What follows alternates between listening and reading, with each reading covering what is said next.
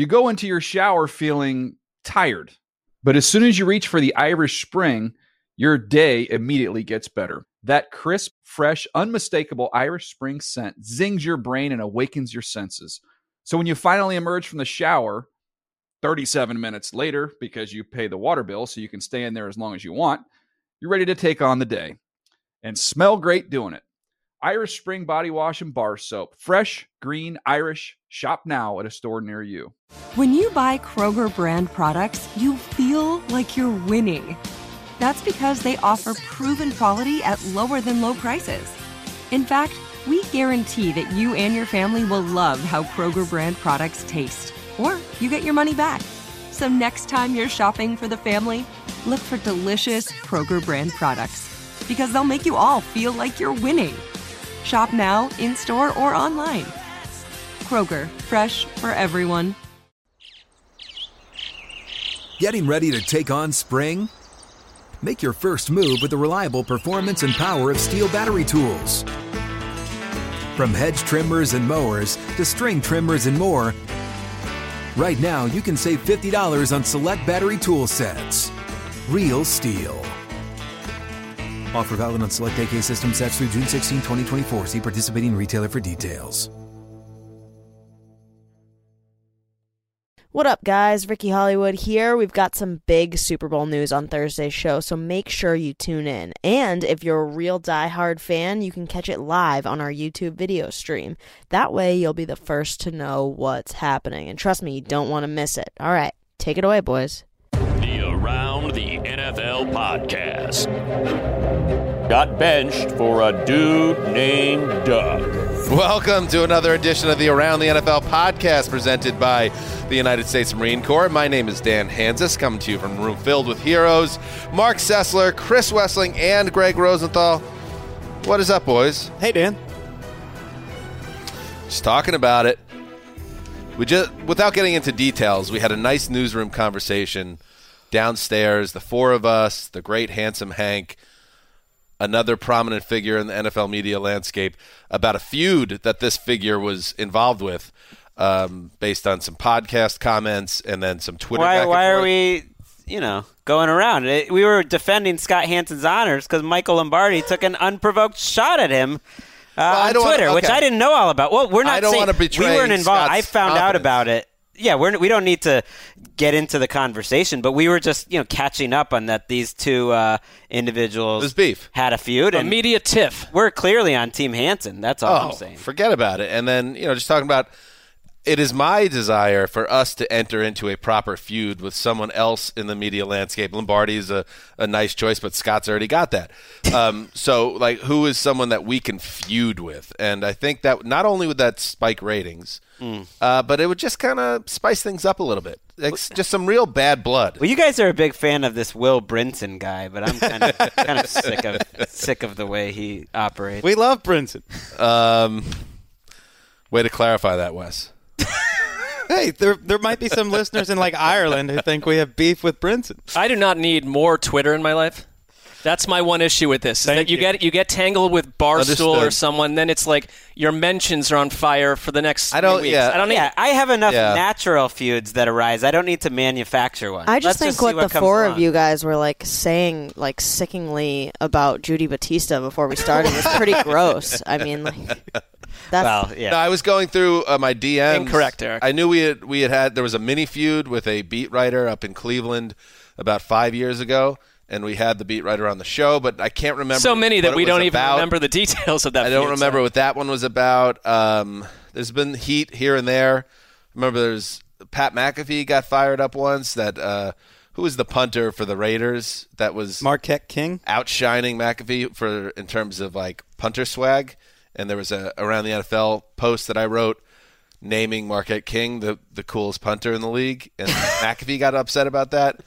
But this is all small potatoes. What I'm looking for is something something that makes waves, something that puts us in the Sports Business Journal, awful announcing, if there was a dead spin, it's sports radio 101, but I feel like we've graduated beyond manufacturing. But Greg, you mentioned Mike Francesa. That would hurt the young child in me that grew up listening to him. But that would be a bigger fish. But he's one of the guys that if you grew up listening to radio, people come at him and he'd say things like, "Don't bring a pea shooter to a gun." Right. And at this point, I want to be in that situation. At this point, he's embracing that he barely follows sports and then makes opinions about it. He makes that obvious to everyone. But it would be essentially one media figure versus the four of us, and Erica come in with some heat too. That's a lot. Or another podcast. Take on. You don't want none of Erica.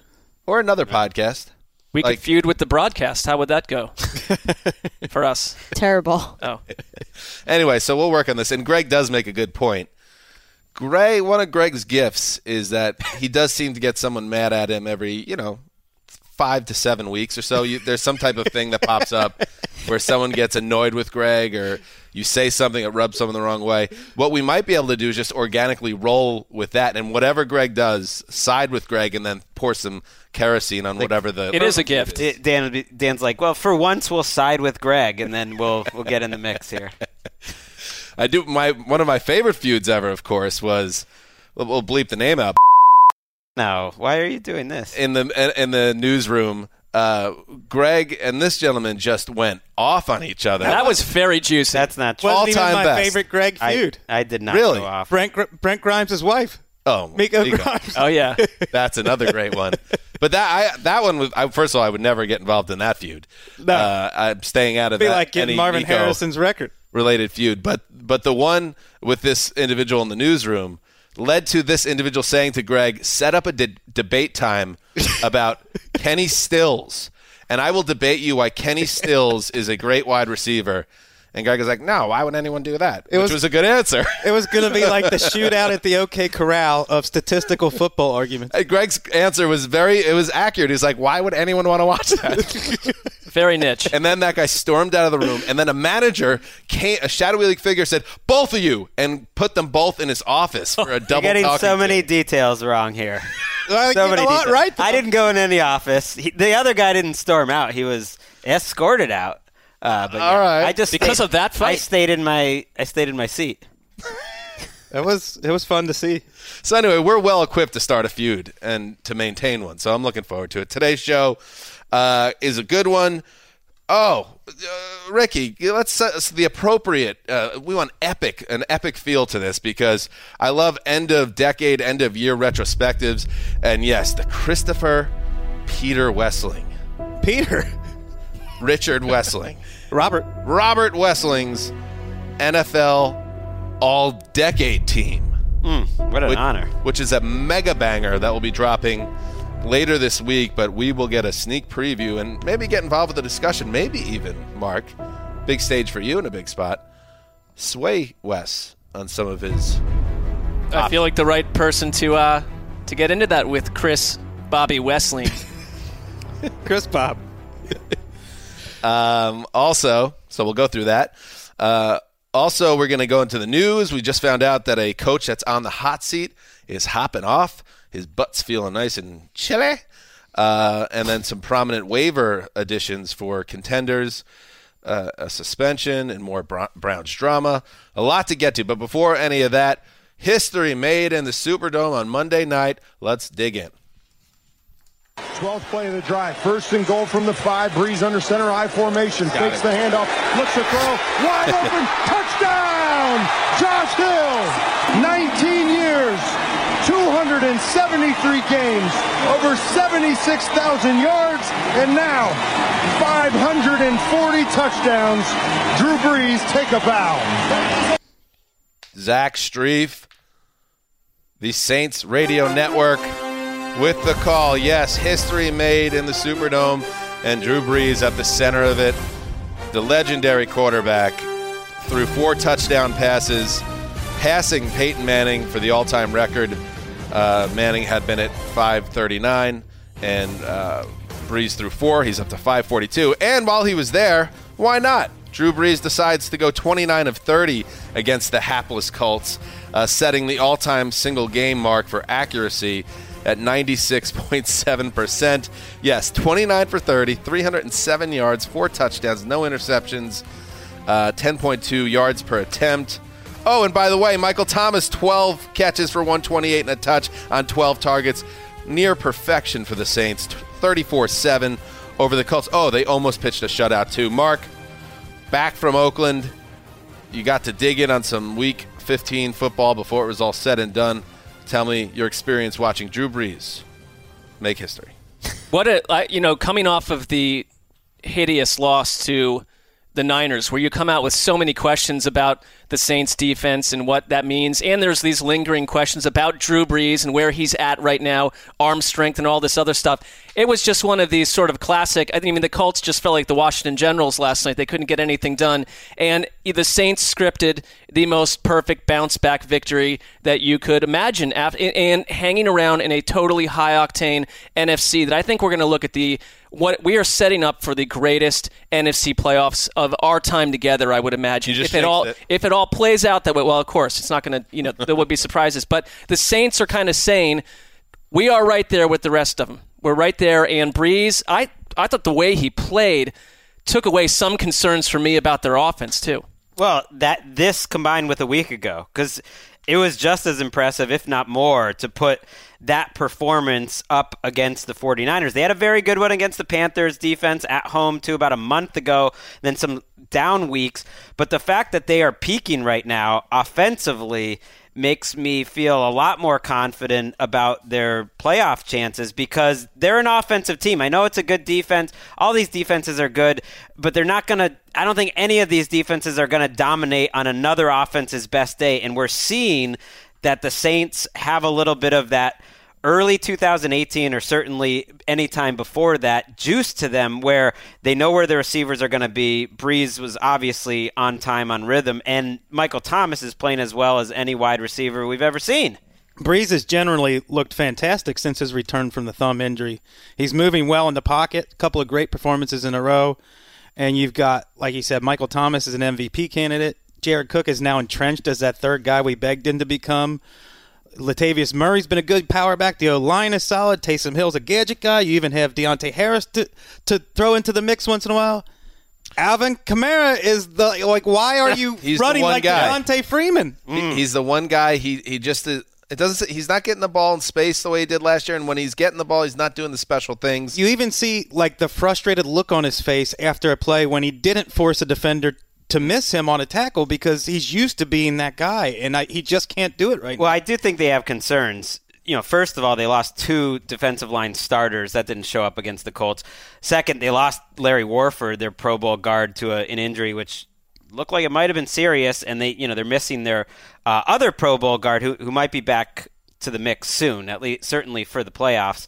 So that's a concern that they have some injuries, but otherwise they have to feel better, I think, right now than any time of the year. And you should give that completion record to Michael Thomas. I mean, Drew Brees was amazing. He was perfect. But some of the catches that Thomas made, there's actually a stat. I believe it was 64.5% was the catch expectancy of his 12 receptions, and he caught every single one. Right. There's a stat. Yeah. Next gen. Seth Waldorf saying, how much over expected that you would have whether you would completion, and he had the highest mark in a single game in 3 years. I mean, if we assume that you would have expected 2 to 3, 4 of those passes to be incomplete, and he made plays on them, which has been happening all year. If we assume Lamar gets MVP, barring him being, swept away abducted by aliens. Yeah, something more earthbound. They'd still probably give it to him because it would be a mass tragedy if he was taken away. That's true because They're he wouldn't wouldn't take the trophy away from him. Right, he wouldn't have filed a bad game. His family is going to want the trophy. How about Michael Thomas for Offensive Player of the Year, though?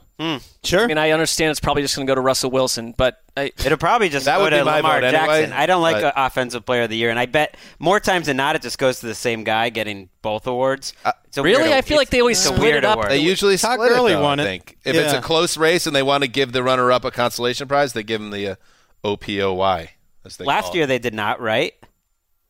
I don't know. Well, I mean, this is your hill, Greg. I'll give you a perfect example. Peyton Manning and Adrian Peterson had historic seasons in 2012. They gave Adrian Peterson MVP, and they said, Peyton, take your 55 touchdowns and well, we've said it 100 times. It's best picture and best director, and they find a way to reward two, willing subjects. Can we just take a step back and truly appreciate Drew Brees, honestly? And I know it's happening in all corners, but maybe we don't always talk about Brees the way we talk about these other greats, whether it's Peyton Manning and Tom Brady. And Brees has always been maybe a step behind in the shadows of those guys in this era. But now you take a step back. He's got the one ring. He could really use a second ring, but he's got the all-time touchdown record, and maybe Brady catches him. Who knows? But he's got the yardage record. Brady needs, a couple on Saturday to pass him. I doubt they'll do any ceremony, and then Brees will pass him back on Sunday. He's 3 behind, I believe. He needs, and I don't know if Brady's got 3 more touchdowns in him. Completion percentage record. He is this guy that's stacking up numbers that are godlike, and he's been doing it forever. He's 40 years old. He went 29 of 30 last night at 40 years old. Brady gets all the shine for being the old quarterback. Brees is doing the same thing a couple of years behind him. I liked it on the same night he did get the single game completion record because there's so much noise in the career records. You've played through 3 passing revolutions in your career. There's never been a better time to pass. There's never been a better stadium to pass in. There's rarely been a better play caller to play quarterback under. You've rarely been injured. He's checked all these boxes that would say, yes, of course you've got these career marks. But I think what stands out about him is the accuracy, that he's probably the most accurate quarterback of all time, and that in the time we've done this podcast, we've talked about another accurate quarterback like Phillip Rivers. Why are you always going through these stretches where you're turning the ball over and your offense doesn't work? Tom Brady goes through slumps. Aaron Rodgers goes through slumps. We try to figure out what's wrong with their offenses. We're never trying to figure out what's wrong with Drew Brees' offense. Last season. Well, that was maybe an arm injury thing, maybe. But for the most part, Drew Brees has sailed along as a top 5 offense through his entire Saints career. Ultra consistent. He's going to break his own completion. If he qualifies with enough throws, he'll have broken the completion record for a season for 3 straight years. I mean, he started leading the league in yards back in 2006, and he's done it for many of the years since, often leads it in attempts. It's wild. He did have a stretch like 6-7 years ago where he led the league in interceptions, and then a couple years later he threw 17, and I remember thinking at the time, okay, Drew Brees is starting to decline. That was 2012 and 2014. It's like I think it was more of a factor of they had such a bad defense that he just had to take more chances. And you're right, you can't teach accuracy, and he might be the most accurate quarterback ever. And the Saints are adding pieces as they go. They claimed Janoris Jenkins on waivers, and Eli Apple, who's had a great season until the last 3 weeks, I think is going to get benched because he has not played well the last couple weeks. And here now let's just slide in another Giants cornerback. Gotta get that Giants secondary back together. Improve our secondary down south. I mean, Jenkins part of what started the unraveling of his Giants career, and it happened very quickly after he used like a ugly term to describe a fan that came after on Twitter. He's posting his own stats, pointing out that he's having a good year amidst this last place seasons for the Giants. But he's a knucklehead. I don't know. Is he a guy that you want on your team? I don't know. I think it's a month-long rental and see where it takes you. Is the Brees the best passer ever? Forget about quarterback. I don't know how you judge that. Like, do you judge him against his peers?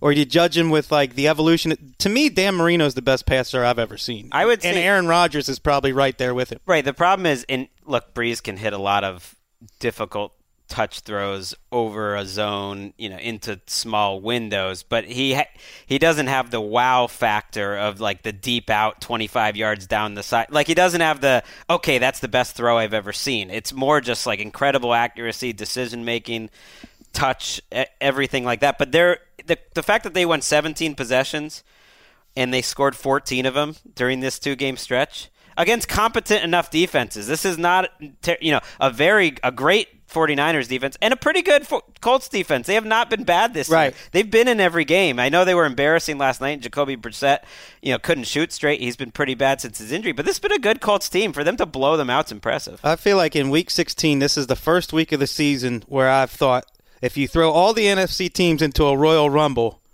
The Saints probably are the last one standing in the ring as we enter Week 16. To me, they're the best team in the NFC at this moment. And I like their chances of getting a bye and very possibly getting the 1 seed. I think the way that the schedule works out with the Seahawks and the 49ers playing, they're going to be rooting for the Seahawks to win that game because they have the tiebreak. The Packers-Vikings, they can jump back up.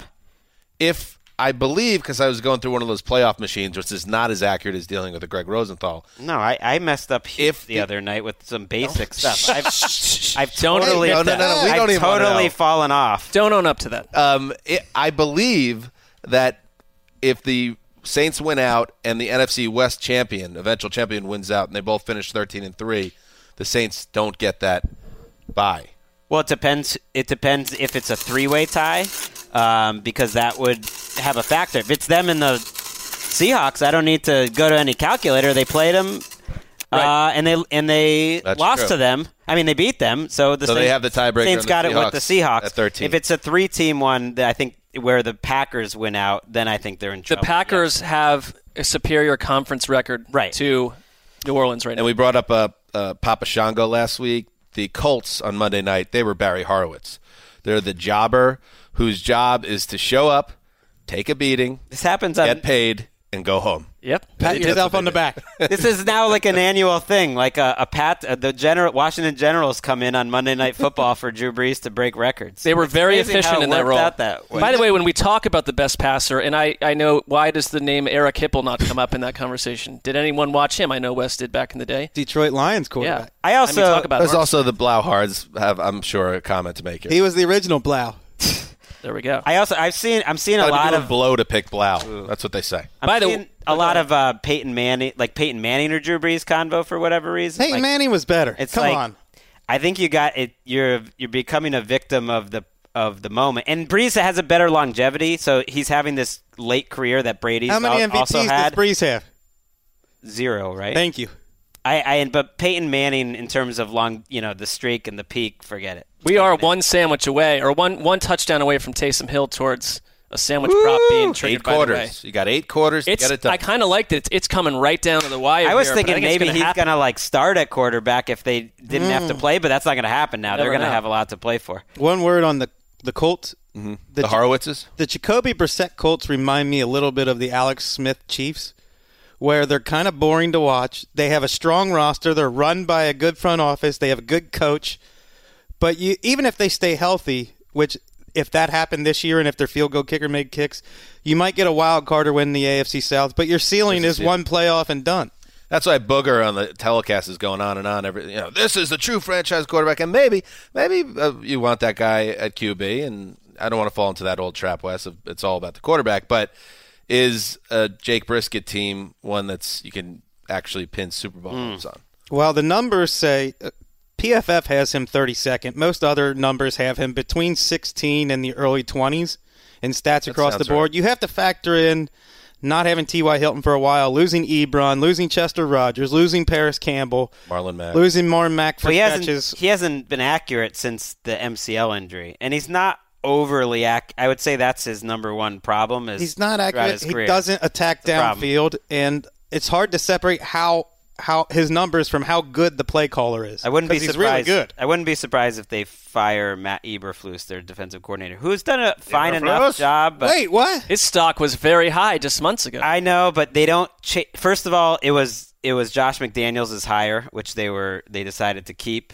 And man, these defenses like the Cowboys and the Colts, who just run out the same sort of plan each time and don't change it up. When you play a guy like Drew Brees and you just get lit up, you got to be able to change what you do week to week. Let's do some news. Part of the thing I think that just makes me me is I go into work every single day trying to earn my job that day. And, I would go in and make sure that my key card worked and I was in the building and I was okay. It's most of the reason why I don't leave the building, because they're going to have to throw me out, like I've said before. So. All right, so you know the drill. Every Black Monday, 6 to 8 NFL coaches get fired. Matt Patricia of the Lions seemed like a guy that would be in the crosshairs, coming off a second straight off-season for the Lions, finishing below 500. But the Lions announced Tuesday it will keep both Patricia and GM Bob Quinn in 2020. Lions owner Martha Firestone Ford I mean, what a name. Is that how she walks around using the middle name as part of her announcement title? I would. In our Nick Shook write-up on NFL.com. I think yes is your answer. It might be her husband's name. Spoke with her once at Ford. What is more American than Firestone Ford? It's part of 2 dynasties. I mean, what's more Detroit than that? Unbelievable. Anyway. She's a badass. Here were her comments. We expect to be a playoff contender. That means playing meaningful games in December. Well, that's not the case for the Lions, and it's rarely been the case for 20 years now, more perhaps. So, Patricia, I think what happens here is they're looking at the season and saying, you know what?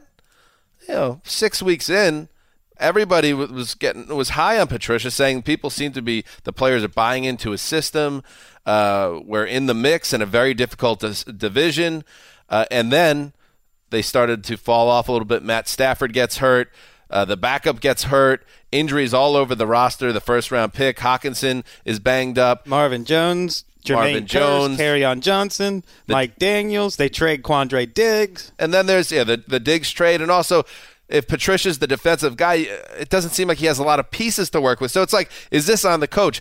Bad organizations love to hit the reset button. That's what I figured was going to happen here. So I kind of credit the Lions for sticking this out for one more year. But I also understand the flip side of it. If you're a Lions fan, you're like, I don't like the vibe of this guy. I don't like that we're 2 years and non-relevant after Jimmy Caldwell gave us back-to-back 9-7s, which is paradise in Detroit. An 11-5 year, 2 years before that. What do you think, Mark? Where do you come down to this? Do you think it's the right decision? The Lions are not, and it comes down to Firestorm Ford or whatever her name is. Her name is Martha Firestone Ford. Firestone Ford. I mean, I don't think that they are they're not typically a knee-jerk operation. They are one of the more patient front office ownership clubs where with Jim Caldwell, there was frustration that they were allowing Jim Caldwell. Look at Matt Millen. Matt Millen was there forever. Right. So that's got 5 years and only one of them had a winning record. So I think that, it depends on what the relationship is, but Patricia came out pretty strongly and said, I get along with this owner. We talk all the time. There is a relationship that's strong here. So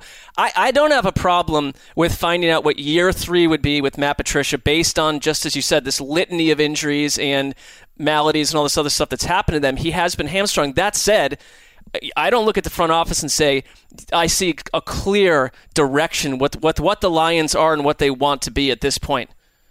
I think last week when I was apoplectic about this game being lockable between the Bucs and Lions, you guys made the good point that they've been in every game. The players are trying, even with all of these injuries, playing so many second and third stringers, they're in games till the end, and I think that's probably what saved Matt Patricia's job. I also think it's a reminder to start your coach and GM on the same page to begin with, because you had that 1 year where Bob Quinn didn't really want Jim Caldwell, and so now you're just 2 years into Patricia and you're thinking of making a change. But if you fired Patricia, you're probably firing Bob Quinn, and you're Martha Ford or whoever's making all of those decisions, the board starting totally over from scratch. And do you want to give up on that? I would rather, if I was her, see what happens with Quinn and Patricia, and basically this is your last chance, then try to start from scratch. Because here's the reality. You have a long track record of not being able to start over from scratch and doing it well.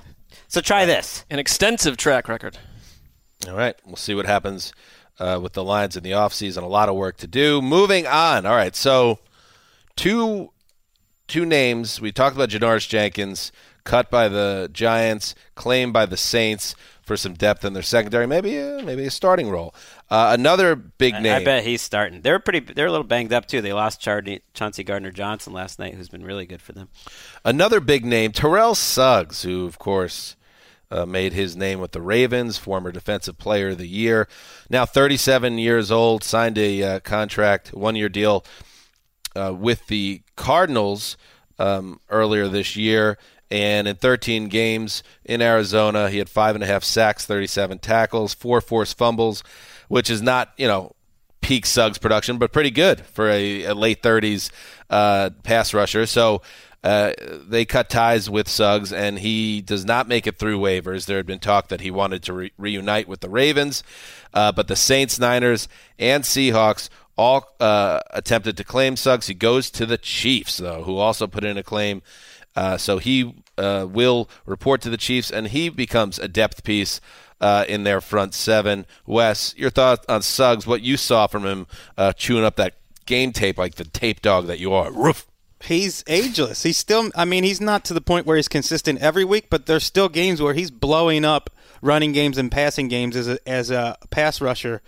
And I don't think he's just the depth piece for the Chiefs. They lost Alex Okafor to a torn pectoral muscle just a couple of days ago, so he may be right there with Frank Clark as their two most important defensive ends. Couldn't you see him making a huge play in January? Yeah, and I think part of the strategy here was there is a need, but also don't allow him to fall further down the waiver chain to Baltimore, to New England. It's keeping him out of that other. Does this mean the Ravens didn't put in a claim for him? Well, they were lower on the list. The logic, I believe, is this: they were 32nd out of 32 teams in the waiver claim. So if he got to them and it was clear that he wanted to play for them anyway, why even claim him? Because if he makes it through waivers, you just sign him to a cheaper contract or whatever. Yeah, Suggs, he's played a lot. I would expect him to start. I would have expected him to rotate maybe with Okafor, but now that he's gone, that is a very thin position. I think he steps right in and starts for what's been a very good pass defense. Did he ask for his release from the Cardinals? It was a little confusing. They said it was a mutual decision, so something happened behind the scenes where... It's funny. Why didn't you just sign with the Ravens anyway instead of deciding that you wanted to play the last leg of your career in your home state? It could have also been like the Cardinals went to him and they said, look, we're going to start playing some younger guys now, and he didn't want to be part of that, and then so it just makes sense. Plus they saved some money. Which Cardinals were willing to give him $7 million, maybe. Right. The Ravens were shocked shocked by losing Terrell Suggs. It was the one guy they had. It was like a first day signing. They were flummoxed. They were like, I can't believe Terrell Suggs did that. Right. He apparently wanted to start his movie production company, which I think he has, and all sorts apparently of other stuff. Hiatus. Remember how concerned we were about the Ravens offseason when they were losing all these pieces? It's true. Yeah, I do remember that. Bad news connected to the Seahawks. Josh Gordon banned from the NFL once again. The Seahawks announced that the wide receiver, who they claimed off waivers in November, was suspended indefinitely for violating the NFL policies on performance-enhancing substances and substances of abuse. So he got popped for two separate things here? Yes. That was the first time he's ever been suspended for PEDs, I believe. My God, Josh Gordon. Anyway, this is the fifth suspension in 8 years. He was suspended indefinitely just last December while a member of the Pats. He was conditionally reinstated in August, just in time for the start of this season. It didn't work out in New England, ended with Seattle. It seemed like one of those great Seattle moves where a guy kind of cleans up his act and becomes a playmaker. But Gordon obviously is dealing with these demons here, and he just can't shake it. And you can't. It's, if anybody's been connected to people that have had these struggles, you look at it and you hear like, oh, what is wrong with this guy? But it's so clear because he knows it. It's embarrassing to him that this is in the news cycle again.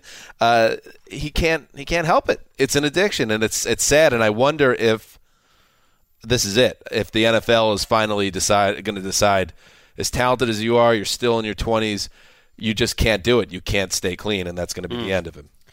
I think the relationship he has with Roger Goodell will help him get back into the league if he wants to take these steps to do so. Just because I think Goodell. We've seen that 4 or 5 times before. Right. I mean, we've. I guess at what point do teams finally say we can't count on? Well, I think that's probably this is not the same Josh Gordon of 3 or 4 years ago. Physically, he didn't look on field. That's also written into the deal when you sign him. We know at this stage of your career we can't count on you beyond week to week. We've had all 5 of his suspensions on this podcast, and I think almost every time we've asked the question, is this it? Now, because he's not providing production, at least he didn't this year, I feel like he'll get one more chance if he does all the steps. But you're right, maybe he's gone all of next year. I mean, it's sad to see. Moving on. Mark, let's dig into it. Browns meltdown season is upon us. SZN. Z as in zebra. Z. Yes, it is. In the UK, I don't know if you guys noticed this, if you deal with any of the people, because we've had our travels to London, which we're very proud of for the Around the NFL podcast. If you are, because my name obviously has a Z in it, if you have to spell your name to a front office, front desk receptionist during a check-in process. It's like, how do you spell that now? Hanzus. They just go Z straight up. I don't know anything about it. Sounds like an evil cult. Now, this has happened in many different places, or it's popped up repeatedly when I've dealt with Brits. In the United Kingdom. Yes, Brits, and spelling my name when they're repeating it back. Z. It's one of the many reasons you hate leaving this country. I love going to London, I'll tell you that. We don't need to do all this flying all over the world, though. I'm already on record on that. It's like, let's do an Around the NFL podcast world tour. Like, I'm in. Yeah, put me on the old screen. You would refuse to go. No, you guys, I'll be right here. Free world travel. No, not for me. No. No, not for me.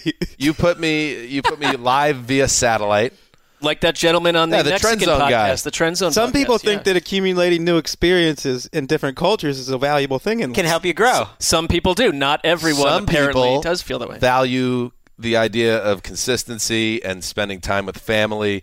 I don't need to be globetrotting at this time of my life. I need to be a father and a provider. You could take them with you. Now we're just getting ridiculous. Where's the education structure? I just mean in the off learning new culture. That sounds chaotic also. My kids are trying to learn how to read, Wes. I mean, they're trying to learn how to multiply. Like Jack's learning how to multiply by 5 right now. I don't want what happened to me to happen to him. He needs to learn math. I think bangers and mash and driving on the left with English language taxis is about as crazy as How about we up the ante, teach them how to count to 5 in Mandarin? And while we're here, I mean, you guys get on me. I don't see a bunch of world travelers in the room with me right now. No. Greg goes to Japan, but that's because his wife's family's from there. Mark, you grew up in England. We know. I don't see you globetrotting. It's a financial. You went to Mexico last year. Give me some money. I'll travel. Also all finances. Right? Have multiple children and watch your options dry up in terms of world traveling as you wish. Well, I was just told that children should not be seen as an obstacle. I was joking. Just the pleasures of the mind and body and spirit. Go get your own across the Amazon or whatever. Greg often is left back at home when his wife takes the kids to Japan. So I don't need to go to the Amazon. I just want a mountain of Amazon boxes coming to my house every day. My wife getting all this stuff sent to the house. I collect them from the front door so the porch pirates don't get them. Oh yeah, that's my life. Really, you're it's the norm. Like no one really, or most people don't have the means or don't actually get it done. They just think in their head, I would love to travel. That would be so great for my experience, and just wouldn't that be nice, but you don't actually do it. You're just different because you wouldn't even want to regardless. I would like to go on a trip at some time. My wife and I have talked about going to Ireland for our 10-year anniversary. Beautiful. But this idea that, God, go see the world before I die. I see plenty of things. I think what it boils down to, you're a real American, basically. Yeah, you know what? You got it. We finally hit on what this really is. It's a great country, and it's not a perfect country. Like, I don't want to know what I don't know. I like it here. I like knowing, not knowing. That was great. All right. We turned that whole thing into Dan being a better American than the other 3 of us. The Browns are a mess, and let's talk about it real quick here. We'll start with, and this was news to me, I heard this morning, more Browns players, and this was from Mike Silver, who reported per 2 sources at the Week 15 loss in Arizona. Multiple Browns players yelled toward the Arizona sideline to, quote, come get me, including wide receiver Jarvis Landry. And one takeaway here, they're yelling to the Cardinals sideline?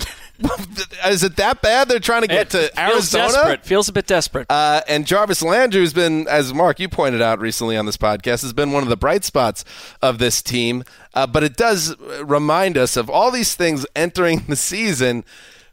Yes, all this talent, but there's a lot of combustible things here. Baker loves to talk. The coach is inexperienced. Landry's a guy that runs his mouth. Beckham has always been a guy that talks and gets in the media. And if you put all these guys together, what happens if they don't win? Well, this is what happens. Let's hear from Freddie Kitchens, who was being asked about, yes, these comments, and also Landry having words with him on the sideline during the loss to the Cardinals. I wouldn't change Jarvis for anything.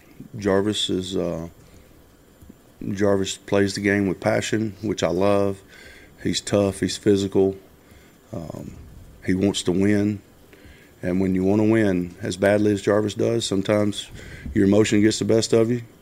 But I don't have a problem with Jarvis. He's one of my favorites, the way he plays the game, him as a person, everything. And then when you need a leader to step up. Here's Kareem Hunt, who's been on the Browns for 4 or 5 weeks.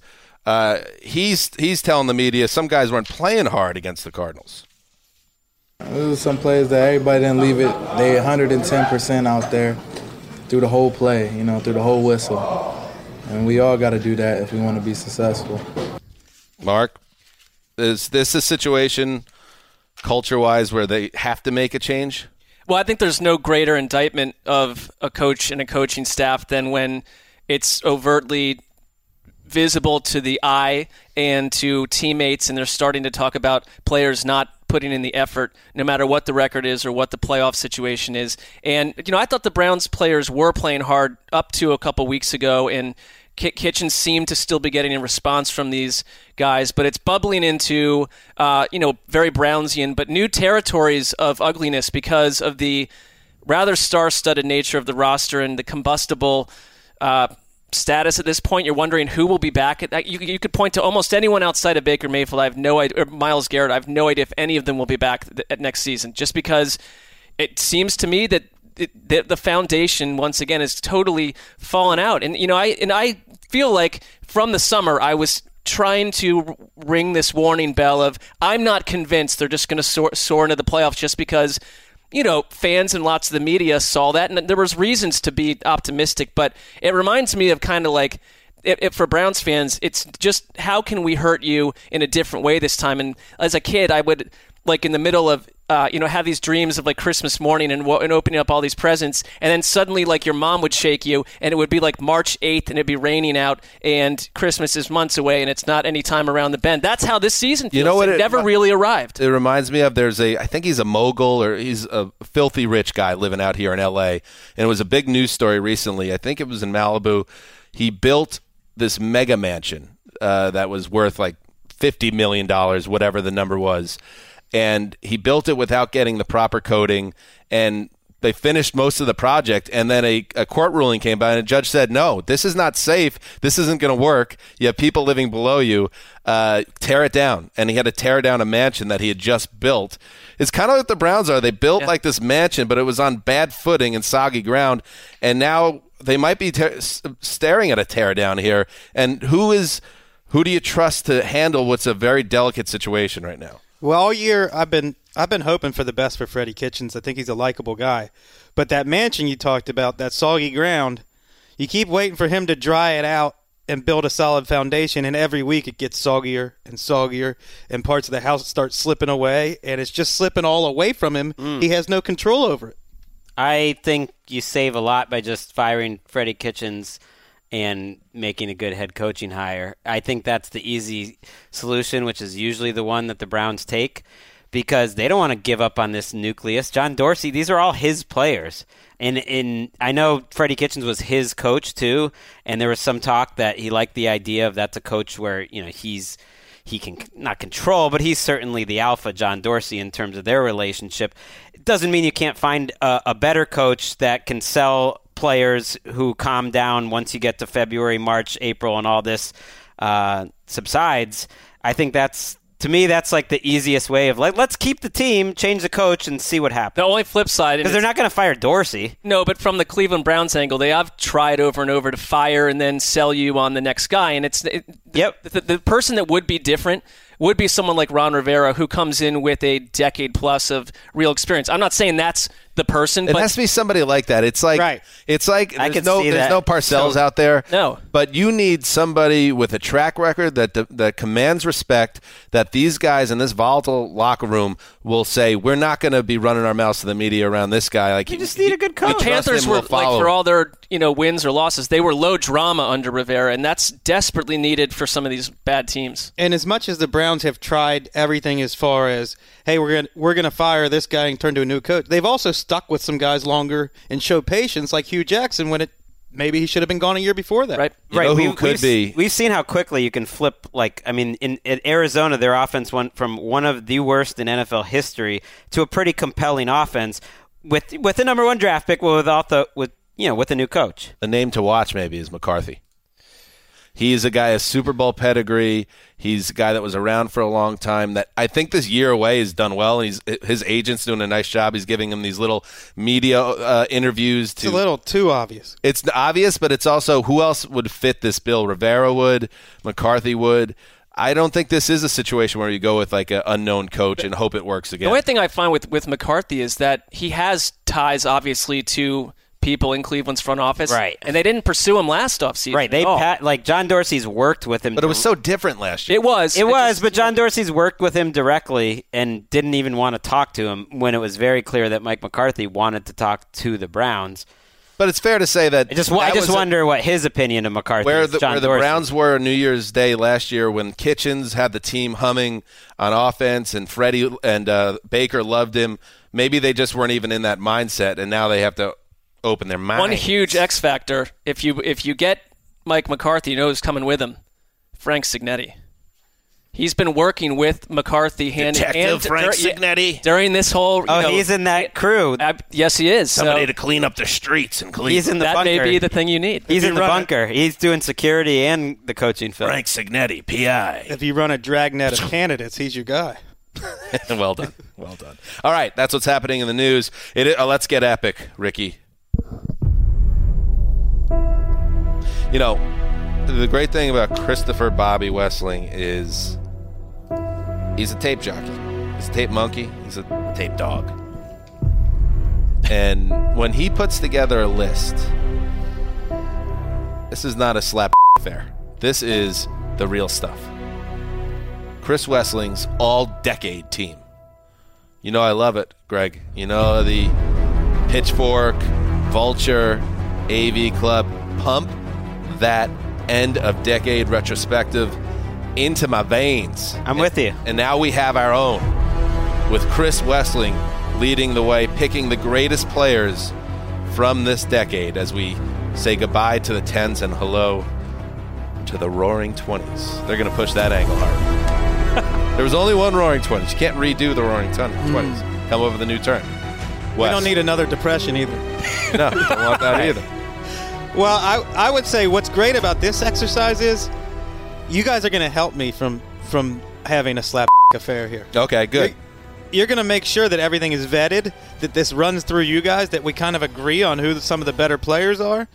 And let's get it started. Let's do it. So you sent us the spreadsheet. This is a work in progress. It's going to go up on NFL.com later this week. Ali Bampori, I'm sure you guys have been going back and forth, chopping it up, the best way to attack this. So we will be part of that process. Why don't we start right at the top? Because this has been a golden age, right, Wes, of quarterbacks. So when you were coming to, how does it work, first of all? Is it a first team, second team type thing, or just? I'm only going to do one team. It feels like a lot more writing to do a first team and a second team. Fair enough. Smart. So it's one quarterback. One quarterback. No backup. What if in this hypothetical realm, that quarterback gets mono or something? Maybe we'll do like a box off to the side. Where give us a second team. A written second team, yes. But I don't write anything about it. Or maybe like Mark writes that. Well, that sounds like an extra assignment. Right, yeah. Wait, first team, write up, second team, you just get the name. Right. Yeah. So, all right, let's go. Who were your, like, kind of the nominees, the names that were in your mind when you were deciding who will be chosen as the starting quarterback of this team? Well, right off the bat, you go with Tom Brady for his playoff success. And then I think with Brady, too. I mean, winning so many straight AFC titles or being in that conference title game every year, that weighs a lot for me. Whereas Aaron Rodgers, I believe, played at the highest level, reached the highest level of quarterbacking during the decade. So then you have Drew Brees with probably the best stats of the decade, but I'm not a stats guy, so I'm not.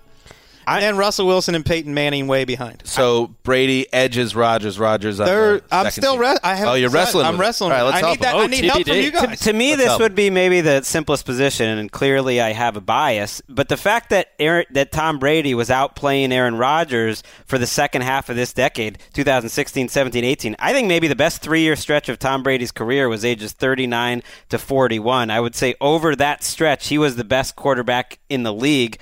on balance, and I don't think it was that close. And I think that was some of the worst years of Aaron Rodgers' career.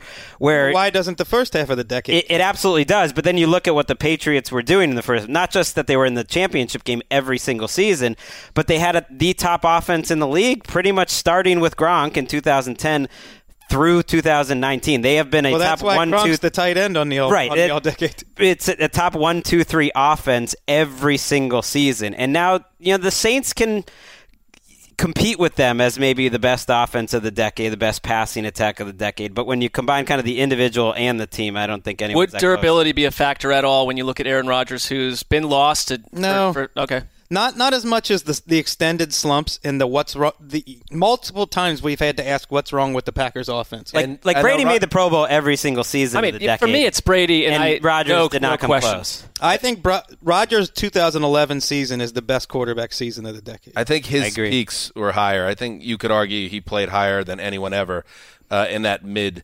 area of his career, and he wasn't really injury prone. He had a 2013 injury that cost him 7 games, and then 2017 he missed half the season, I think, with the clavicle. But he's played basically every game throughout his career, with the exception of those 2 Just years. try to point to a Patriots team that would go 15-1 and then get knocked out of the playoffs in round 1, shockingly. And it's like there are too many, and it's not just on Aaron Rodgers. There's a lot of other things happening there. But there are too many stories like that with the Aaron Rodgers Packers. I don't see, when you go down that road, it's like swap McCarthy for Belichick and see. Right, there you go. Maybe, but to me, the point is Tom Brady over and over and over. Well, he had the individual, though. Here's the thing. I mean, he won as many MVPs this decade as Rodgers did, right? Or no, wait, he just had the one. I think he won 2. I think Brady, didn't he win 2010? Right. So he had the individual stuff. No quarterback, looking at this here, had more than 2 first-team All-Pros. So it was spread out. Brady had 2. Peyton Manning had 2, Rodgers had 2, Breeze had none. And that's, to me, another knock on Breeze, unfortunately, is he's very often the second and third, but doesn't have those seasons either in the Super Bowl or where he's number 1. My vote is Brady, begrudgingly, because Rodgers the past 3 seasons. That's pretty much where I fall down. It hasn't been where I think it needs to be to close out that type of debate. I would have said, 3 years ago it would have been Rodgers, I think. Brady's our guy. All right, let's move on to the running back position. What do we got? So who I mean, listen to this music. Are you jealous, Collinsworth and Belichick? Please. Mike Lombardi. Burning with jealousy, are they?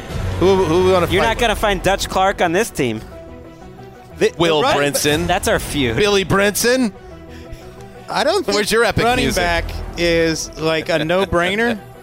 And I haven't gotten to the stage where I've compared all the statistical breakdowns or anything like that. To me, I was just going by, in my mind, it's Adrian Peterson.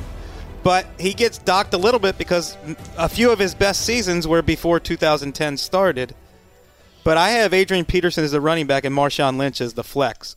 Ooh. Wait, what is flex in real-world discussion? So I'm doing this like the All-Pro team where flex is like your best either running back, wide receiver. Oh, is that a thing in All-Pro? Okay. I didn't even know. Yes, there's a flex on the All-Pro team now. Instead of having a third receiver or a second running back, you can have a flex. Is that also, I just want to make sure we're within regulations, when the NFL releases their all-decade teams, do they have a similar setup? I have no idea, but if they go with a fullback, I don't really care what they do. I'm not putting a fullback on my all-decade team. It's like you were great Von to Leach, but... Yeah, you play 17 snaps a game for 10 years. John Kuhn's a millionaire because of this. Well, it's interesting. The one guy, when I see him on your list, and you have him on, I think, the second team now, which is a tough one, but it's worth talking about. The guy with the most Pro Bowls, by far, tied for the most first-team All-Pros, and the most yards by more than 2,800 yards.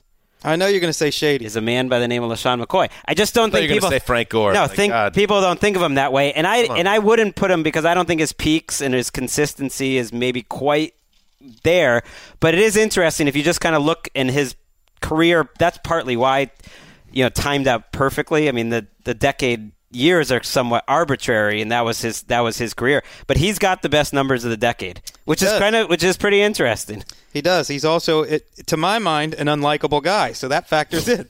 You factor personality? I do. I factor in whether I like I factor everything I know about this person. But you don't really know him, though. I know enough about him to know I don't like him. I know he's bad at organizing parties. I know there are instances and reported instances of treating people poorly. Yes, I don't like. But is like OJ on your all-time team in the 70s? And if he is, you got to put LaShawn in the. You can't dock LaShawn. If you're voting in 1980, you're voting for O.J. Simpson. You don't know about what's going to happen in 1994 or whatever. Well answered. All right. Okay. Wes, I do have one question. When you look at all these running backs, and you got 10 or 11 here, Frank Gore doesn't make the collection of them at all. Well, honestly, like I said, I haven't gotten that far into the research. I went and looked at all the All-Pro guys, and he never was an All-Pro, so that's probably why he's not on. Isn't it weird? You have David Johnson here, and it just reminded me, and I was working on the power rankings, and we saw how Kenyon Drake had 4 touchdowns, and it comes after David Johnson speaks out against his role. It's crazy that he is an outsider on the Arizona Cardinals, and he's like 28 years old. Won't be on that team next year. Old. I think David Johnson is not going to come close to making the team. I think put him there. Right. I mean, if you're putting David Johnson on your long list, then Gore is not, obviously. I just saw him added. Wes just added him. See, we are all looking at these on a Google spreadsheet, and he's live adding. It points out that Frank Gore didn't make an All-Pro team. He would be second, by the way, in that yards from scrimmage. Him and McCoy are 1 and 2 in terms of Frank started the most games, and McCoy would be second. The guy who's third on the list in yards, though, I think is worth mentioning, which is Matt Forte, which is, I know he didn't finish out the decade that strong, and obviously wasn't playing the last couple of years, but Adrian Peterson's production the last couple of years isn't really worthy of. It's not the reason why you're putting him on this list. And Forte was right there in terms of an every year guy. Peterson was a better back. Right.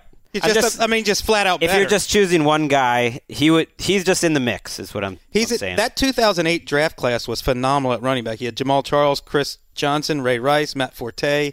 I think that was Darren McFadden, Jonathan Stewart.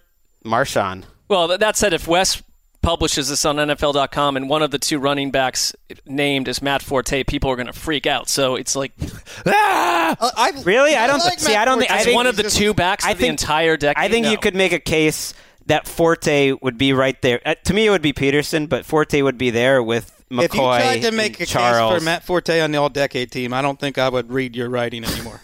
and if you told me who's number 2, then that's what I mean. Who's your number 2? Marshawn. Okay. Who, postseason success does count for a lot. Okay. If you would have told me 2 years ago that Le'Veon Bell would not be on this list and he would not make the cut and he didn't have any major knee injury or anything like that, I would have been like, how is that possible? Because his production and what he was doing for that Steelers team. But these have been a rough 2 years. He sat out a year and then has had an awful year with the Jets. Yeah, next time you think about trying to hold out for more money, think about your all-decade spot, buddy. Bang, you got banged. All right, let's move to wide receivers. Well, this is another one where there's an unlikable guy, so I'll have to get over that. But, I see that. But the first 2 guys who jumped in my mind were Julio Jones, number 1. I think he's a given. Antonio Brown, number 2. And then Dez Bryant was actually the 3rd guy I thought of. Really? Dez Bryant, yeah, he was the great, years Dez. line up until the last couple. Calvin Johnson is probably a victim of that. His career kind of crossed over the 2 decades, right? Yes, and retiring for a while. Retiring early, right? But he's still amazingly 6th, according to Pro Football Reference, in the decade in yards, despite not playing the second half of the decade. Greg, I'm going to have to get you to forward me this link of all decades. Well, I'm just searching. I'll show you how to search. And just search by game started. Gotcha. And Antonio Brown, to me, it would be an easy pick. I think he's one of the greatest wide receivers in NFL history. Also quit on 2 different teams, which is a factor for me.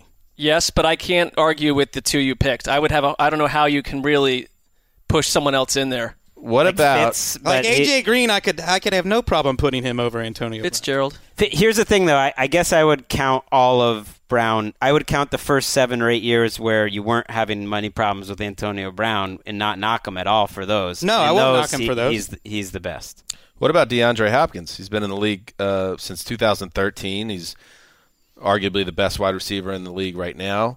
He's been doing it for years. I think he should be in the conversation. I don't know if you put him ahead of either of those guys, but the fact that Antonio Brown's out of football age 30. Would you have DeAndre Hopkins over, say, AJ Green? I personally would. I would rather have him on my team. Has a few more years. I think that's a good conversation. I think if you went with Hopkins over Green, I don't think people could kill you for that. I will say Hopkins is a special case where he's played with a tangled mess of quarterbacks before the current one and AJ Green has to played for a tangled mess of an organization. Well, it's not just over AJ Green. I think they're very close. I think they probably would be my third, and you could go either way. How do you feel about Dez?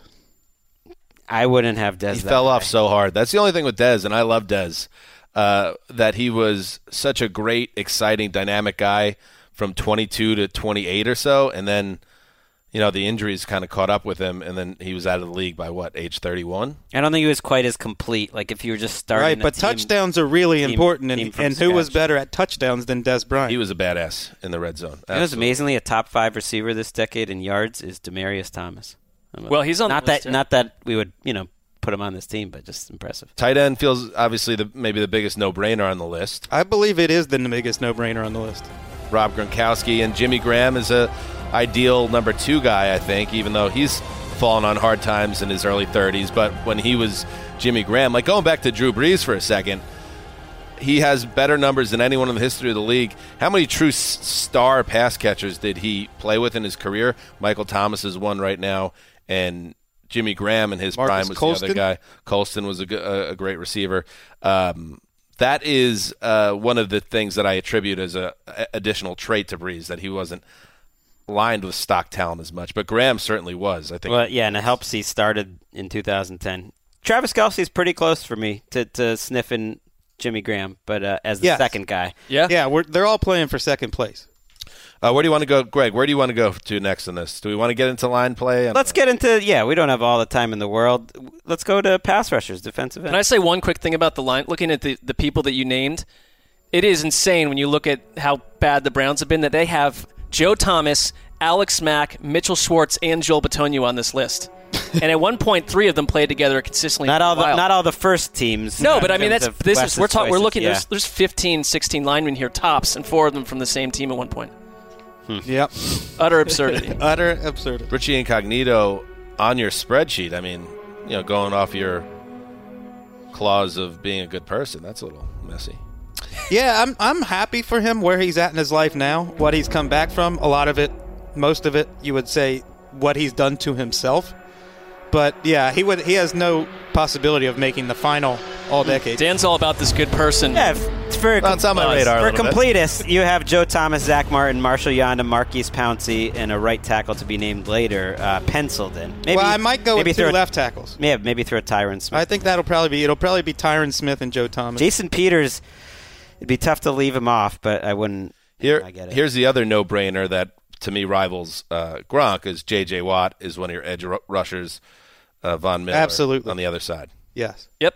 And it's funny because you think edge pass rushing, there would be a lot of other choices, but to me, those are your Von Miller. I don't know if he's underrated, but to me, he's a no-doubter on this team. I think Justin Houston's underrated. As good as Justin Houston and Wake and Cameron Jordan, you have Pierre-Paul and Julius Peppers. I mean, to me, it's Miller and Watt pretty clearly. What's Clowney doing on this list? He's just hanging out in the periphery looking in the window. That's what he does. If our fans could see it, it's like listeners he's like the 12th. Wes has, like 12 or 13 people listed. So Clowney, he sneaks in there. He's limping in with a bad knee. As I said, a couple ice packs on him. This list came purely from looking at first and second team All-Pros and then writing their names down on the spread. It is on this shared document. Why do I not have permission to type in this document while we're doing this? I will give you permission. Yeah, I already had permission. Scientists, the lab stuff. It's a lab scenario. Okay. You also had Cameron Wake and Justin Houston in the mix. Terrell Suggs, on the subject of Suggs, he was one of the great beasts early in this decade, and as we talked about, he's still serviceable even at age 37. Maybe a little Suggs, but then you're back to the good guy, bad guy. I don't think anyone on his team's ever had a problem with Terrell Suggs. Some people. Are you allowed to? Yeah, I think some people in his private life have had significant problems. Yes, I think that's a fair comment. Some people have gotten away with a lot. Mm-hmm. We're also getting into my definition of bad person versus we don't need other people's definitions. We don't need to do that. Well, I guess it's just subjective. Right. I have a very strict code. Okay.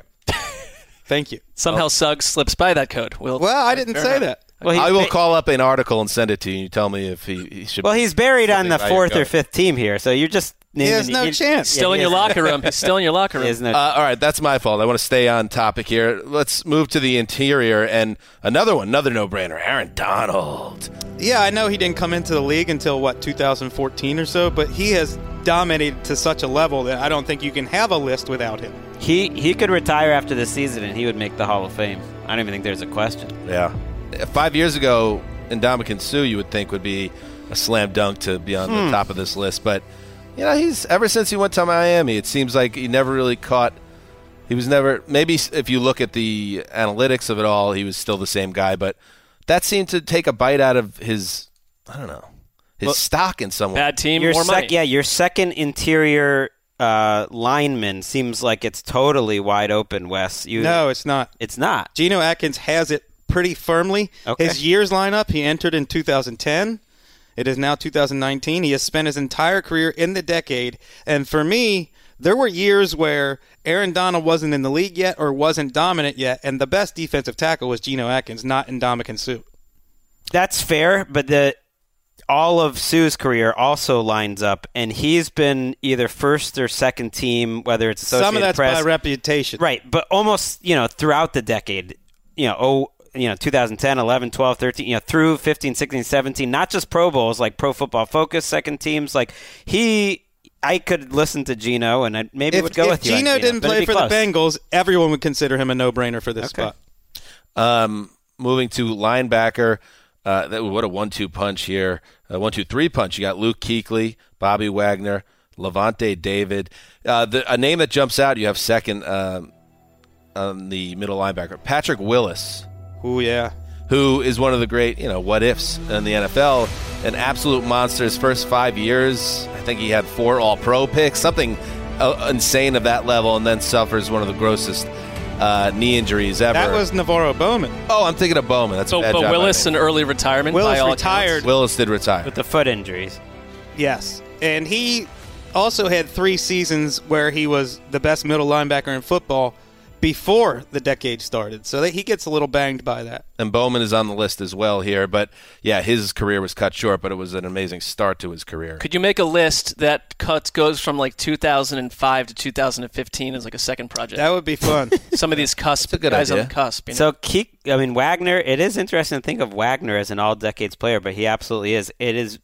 Levante David might be among the most surprising names, I think, to most people that would be, at least for now, in your first team. But are you surprised by it? No, because I'm looking at the other options and trying to think who you would put in place of him. And any Snake Lee fans out there? Look how many people dominate from the NFC West. Thomas Davis would certainly be an option. You could make a case. You can make a case for Thomas Davis. You could make a case for Donta Hightower, certainly. But I think you might be right on David. I think David, I would agree with you. Cornerbacks, you have Richard Sherman and Patrick Peterson. Now, I just want to say one thing, Wes, that I am okay with you not putting Darrelle Revis on this as long as he's in your previous iteration of this list, the aughts version of your all-decade team. He get that number 1 spot? He's banged by being a cusp player because he comes into the league in 2007 and wasn't 2009 the great all-time year? His all-time stretch was 08, 09, 010, and he was still 10. He was still elite in 11, and then he got hurt in 12. So, yes, he straddles it, but I feel like this whole industry needs to be torn down if he doesn't get on one of these lists because no one was better in that stretch. You are maybe ever to the choir, and Charles Woodson should never have won that Defensive Player of the Year. That's the bigger issue. I would imagine that bothers him more than not making this list. No, Wes, it's a very good list. But just Darrelle Revis may not be as concerned about that. You could still, if you wanted to, make the case that, okay, he doesn't have as many seasons, but he has 3 first-team All-Pros in this decade, so that ties him actually with Peterson and Sherman. No other person has one. Let's talk about this. So you're not replacing Sherman or Peterson probably, but what if you put him at the defensive back spot instead of Chris Harris? Oh, yeah. Oh, I would do that. Well, Harris I would because quietly been consistent. That's why, when I saw Levante David, I was like, "Isn't there someone with a better peak?" Because But David's underrated. I'm all about someone like Revis. And I think the fact that he won a Super Bowl and was the first team All-Pro that year with the Patriots, people kind of think, oh, that was late career Revis. He had a very good at least top 5 cornerback. He got the first team All-Pro. He won a title. Aqib Talib's got a pretty strong case. I would counter back, Wes, because I know that DB spot, it seems like a consolation. Let's bump Patrick Peterson down to DB and give Revis that second. Isn't Patrick Peterson first team All-Pro his entire career just about? I'm just saying, I feel like whoever gets that DB slot. Well, the guy who only played like a few years in third place. It's the bronze medal. It's very clearly third place. But right, that's where I think Revis belongs because of the years. He just banged by his You can't put Sherman there. He can't play on the inside. He's not But Wes, you are the compliment. King. You're king of the eye test. And I need people Revis like is you. number 1 on the eye test. But I need people like you, people that really know their stuff, to let the people know, I know his peak wasn't as long as you wanted to. I know that he got banged by the carryover, but you cannot leave this guy off a list like this because he was that great. Okay, well, that factors in, and that will probably... I will. People need you, Wes. In the article, I'm going to say he's Dan on here because of Dan's passionate advocation, which makes sense to me. You're coming to the right guy with the right argument. All right, good. Punter, love it. Johnny Hekker, bang. Thomas Morstead, who's still there in New Orleans, still doing the damn. Johnny Hekker, last week in that debacle against the Cowboys, just a maestro performance for a punter. What about that? Fantastic. He needed that because it has not been his best year. No. We've skipped a position here unless we're going to keep that as a surprise. Last but not least. Hecker's the greatest punter of all time, so he's getting it. Safety. They're talking about kicker. No. Earl Thomas and Eric Berry you have penciled in with Harrison Smith, Eric Weddle, Devin McCourty all looming. I would say Earl is impermanent marker. Yeah. Barry is penciled in. I could hear arguments for Weddle, McCourty, Harrison Smith, Malcolm Jenkins. Miko's not going to like that you have Brent buried at the cornerback position. I think I would put McCourty and Harrison Smith over Eric Berry because Eric Berry's didn't have, even the seasons he played, a couple of them were marred by returning from injury, and he wasn't quite a dominant player, whereas he had like 2 really dominant great seasons, but it's the whole decade where McCourty's great throughout, and Harrison Smith stacked together a lot of good years. I might lean Harrison Smith. One could argue that the greatest accomplishment in that group was Eric Berry returning from cancer to play at an all-pro level. Strong argument. Nice, Wes. Now, what am I going to argue against the cancer argument? Yeah, it's just like... It carries a little more That weight can with be me. your article. Imagine like Wes in like the Hall of Fame room, and he brings up that argument. Like, okay, day's over. Just put Berry right in. No, I think you have to factor everything in. That is one great accomplishment that he has. And his peaks are higher. He has 3 first-team All-Pros. Right. Weddle had a couple. Harrison Smith surprisingly only had 1. And then McCourty's kind of that compiler. That's just why Harrison Smith splits the difference a little bit, where the peaks are good. But Harrison Smith, how many years has he played in the decade? 2012 was his rookie year. Okay. So he's been most of the decade. And finally, the most important position to hit.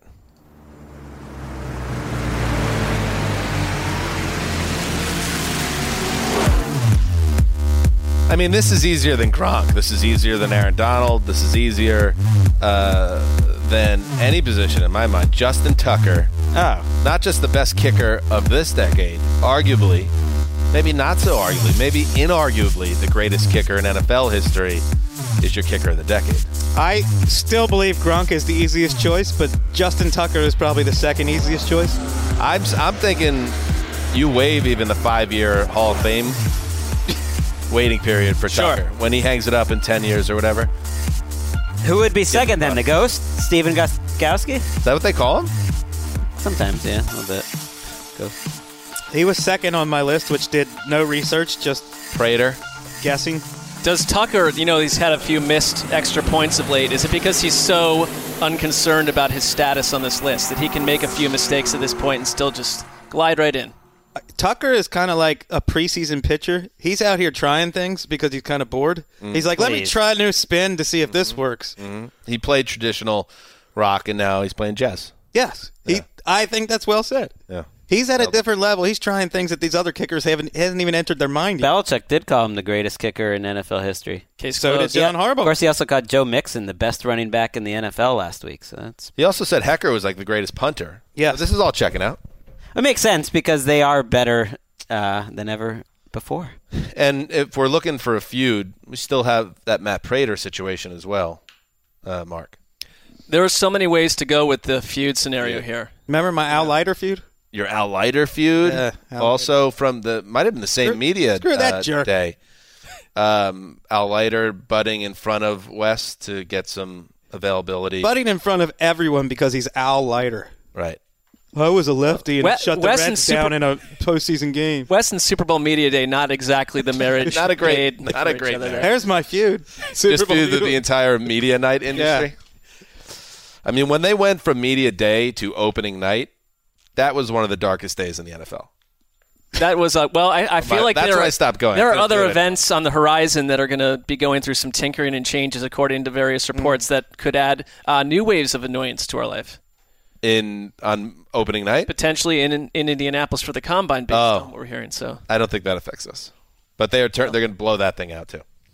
All right, blowing out another podcast.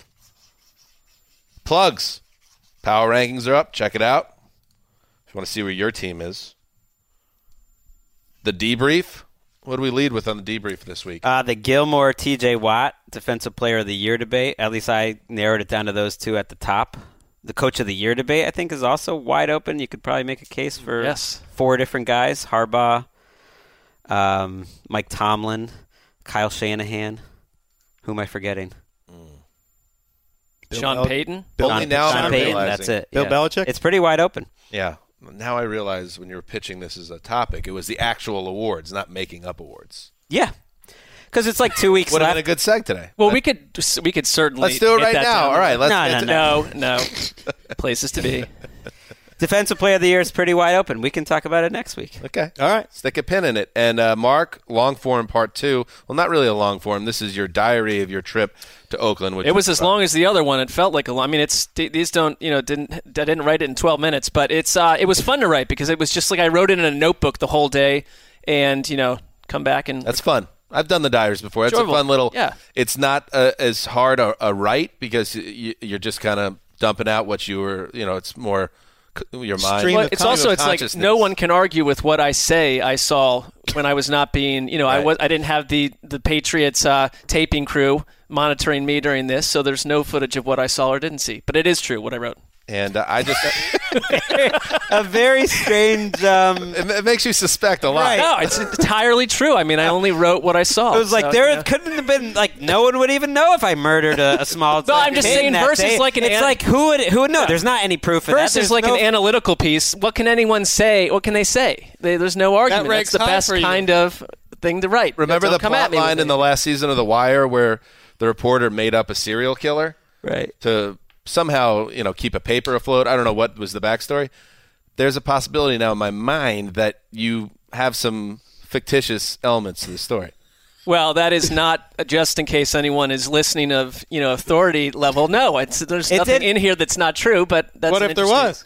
It did kind of remind me of, though, like in a TV show, and it's like an investigation, and they bring in a really secondary figure that they just want some background, and then they just start talking and totally implicate themselves. And they're like, wait a second, did this guy do it? And oh, man. One final thought for me is that I want everyone to know, just if we're going to talk about this, that I did also fly to Cancun, Mexico for spring break 01.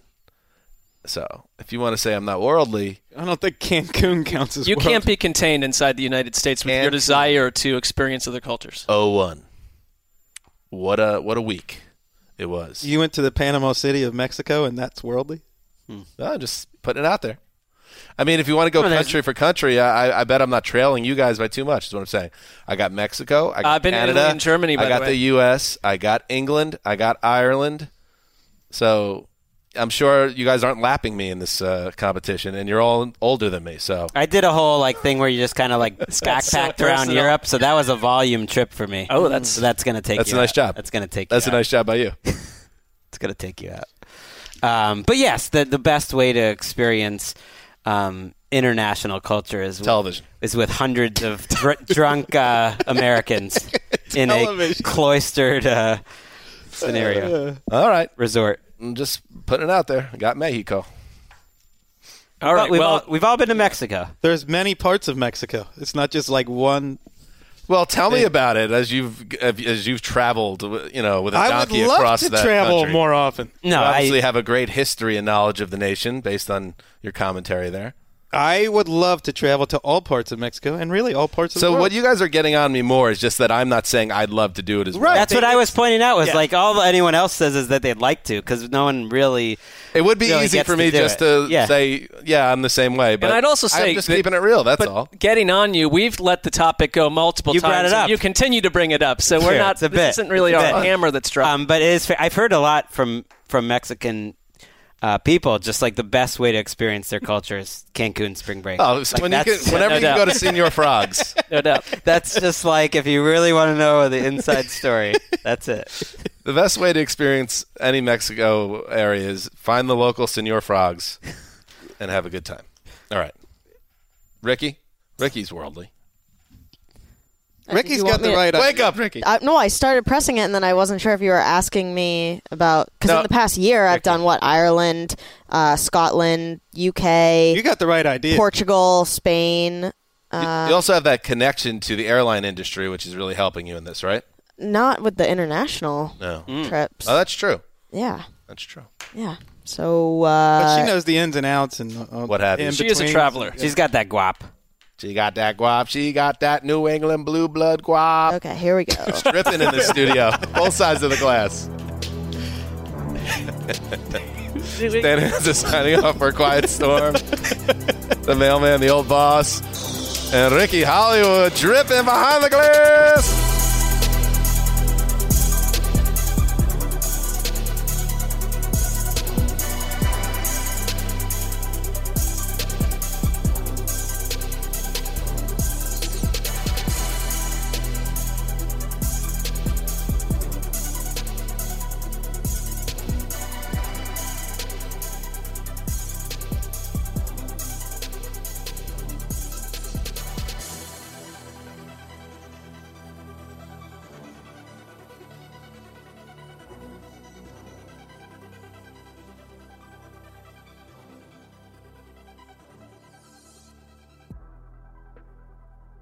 You go into your shower feeling tired, but as soon as you reach for the Irish Spring, your day immediately gets better. That crisp, fresh, unmistakable Irish Spring scent zings your brain and awakens your senses. So when you finally emerge from the shower, 37 minutes later, because you pay the water bill so you can stay in there as long as you want, you're ready to take on the day and smell great doing it. Irish Spring Body Wash and Bar Soap. Fresh, green, Irish. Shop now at a store near you. Open a limited-time 11-month certificate at Kemba Financial Credit Union. At 5.25% APY, it's more than triple the national average, plus it's a safe and secure way to grow your money. Visit your local branch or kemba.org/CD for details. Offer expires May 31st, 2024. APY equals annual percentage yield. Restrictions apply. $500 minimum and $250,000 maximum deposit. Advantage status required. Comparison based on bank rate average. Federally insured by NCUA. You know that feeling when you walk into your home, take a deep breath, and feel new? Well, that's what it's like to use Clorox Scentiva. Because Clorox Scentiva smells like coconut, cleans like Clorox, and feels like energy. It'll elevate any cleaning routine to not just clean, but also make every room smell like a tropical coconut getaway. Discover how Clorox Scentiva's powerful clean and refreshing scents can transform your space. Get yours in coconut or other fabulous scents at a nearby retail store.